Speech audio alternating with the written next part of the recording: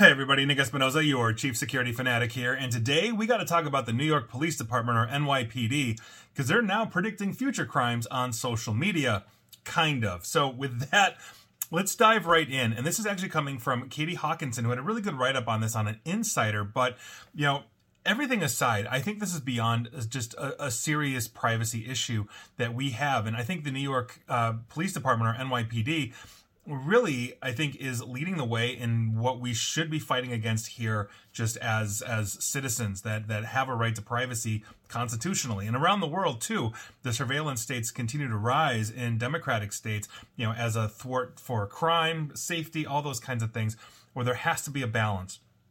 Because we can't give up our freedoms, we can't give our privacy just in regard for a little more security. And I think there has to be a balance in that. And so, with that backdrop, I want to talk about the NYPD because they've spent millions buying products from a tech company that we're going to dive into here that claims that they can use social media to track and predict crimes.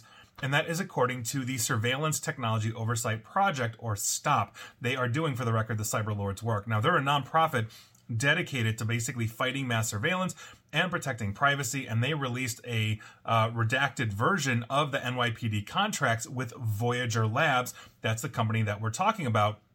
And it shows the NYPD signed a contract for more than $8 million with that company in 2018. And so this is what we're talking about. Voyager Labs is a tech company that says it produces, quote, AI-based investigation solutions, end quote. It sells products across a multitude of industries, including law enforcement, the U.S. public sector, and corporate security, according to their website. But what's not new is law enforcement's use of social media analytics.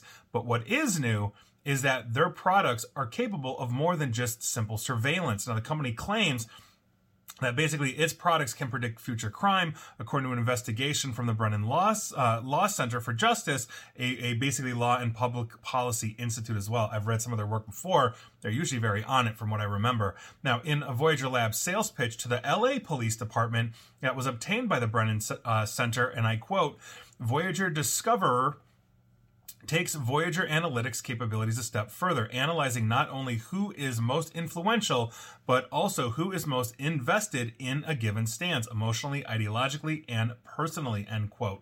Now, to continue with that as well, they went on in that sales pitch, and I quote again, this ability moves the discussion from those who are most engaged online to those most engaged in their hearts, end quote. And we'll talk about that in a second. So Voyager Labs also claims that their artificial intelligence can assign risk scores to social media users regarding their, quote, ties to or affinity for Islamic fundamentalism or extremism, according to the report from Brennan. Another one of their products, Voyager Check, quote, provides an automated indication of individuals who may pose a risk, end quote, and that's according to their website.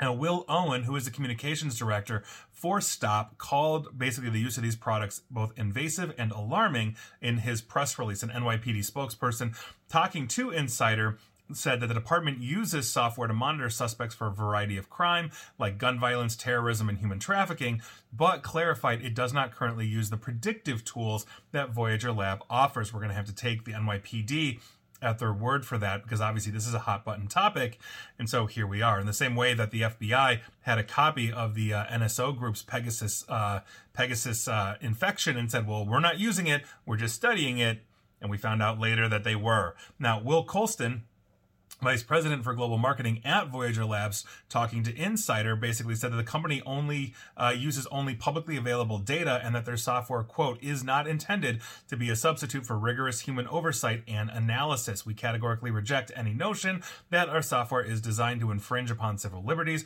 or freedom of speech, or that it is biased in any way, end quote. Now, Meta, the parent company of Facebook and Instagram, sued Voyager Voyager Labs this past January, claiming that the tech company actually created thousands of fake accounts to scrape data from more than 600,000 users. That's according to The Guardian. Voyager Labs has since filed to dismiss that lawsuit, and we're awaiting a court decision on that one, according to Colston, the spokesperson for Voyager Labs. Now, I find this actually pretty interesting because, and I'll say what he said again, we categorically reject any notion that our software is designed to infringe upon civil liberties or freedom of speech, or that it is biased in any way. Well, think about it in this way in terms of the infringement of speech. if for whatever reason you know you're being monitored, and those that are monitoring you are basically utilizing an understanding of who you are and giving it to law enforcement, you're going to change your behavior by default. This is a very standard anthropological and sociological standard. You don't basically embed yourself with a native population as an outsider, because it fundamentally changes how they interact with each other and with you, because studies have shown that you're an outsider, they're going to change their behavior. So you study it from afar, you don't get involved. We do the same thing for the most part when we are tracking, animals in the wild. And humans are animals in some way, shape, or form, but we obviously tend to be a lot smarter.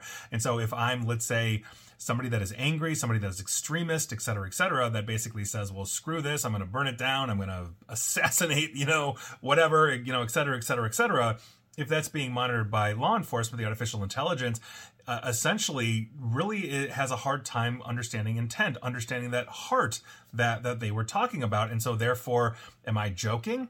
Am I angry? What is that? On top of it, we are stratifying in our social media right now. If you look at basically students in college right now, there are different social media platforms that are geared specific to them that are blowing up right now. And so they're not really on Facebook. And typically when we were talking about violent crime, especially if that's something that they are trying to predict, you're not going to get a lot of those people on traditional social media right now, because traditional social media is not where most go. As big as Facebook is, there are a ton out there that are now coming into fruition at the college level, and therefore longitudinally will follow those college students into the workforce, et cetera, et cetera. And so this now has to be, this type of technology then has to be integrated into multiple social media platforms in order to be effective.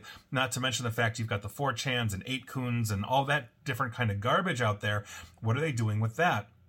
So I think this is a huge issue, and I don't think that this is something that we want. If we have artificial intelligence giving a risk probability score, maybe I have a really crass sense of humor, and now I'm at higher risk for violence, according to the artificial intelligence, when I'm a peaceful person. The point is, there's going to be a lot of false positives. The point is that this is invasive, and as much as the Facebooks of the world are invasive in terms of data mining and all of that, they typically honor police warrants. And so if my Facebook is locked to private and they are just, let's say I live in New York City within the jurisdiction of the NYPD, are they now allowed through this technology to scan it even though I'm private? I've locked my Facebook account down so that only my friends can see it.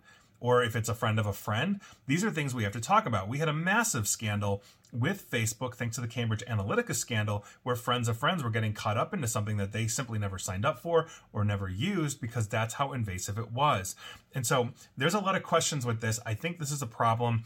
I'm a huge proponent of getting rid of these kinds of things. I think we are overcorrecting in society when it comes to intelligence, especially when it comes to artificial intelligence as it relates to policing a population. I think we're also overcorrecting on surveillance as well. Overwhelmingly, we are living in one of the safest times in the entire history of the planet, and by virtue of that, our technology it should not be moving in the opposite direction. We should not be making laws or decisions based on the lowest common denominator. And while those things need to be policed, nobody wants violent crime, nobody wants gun crime or robberies or assaults or anything like that.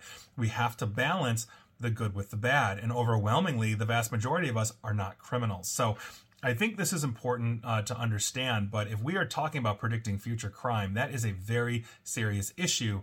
Just ask Tom Cruise.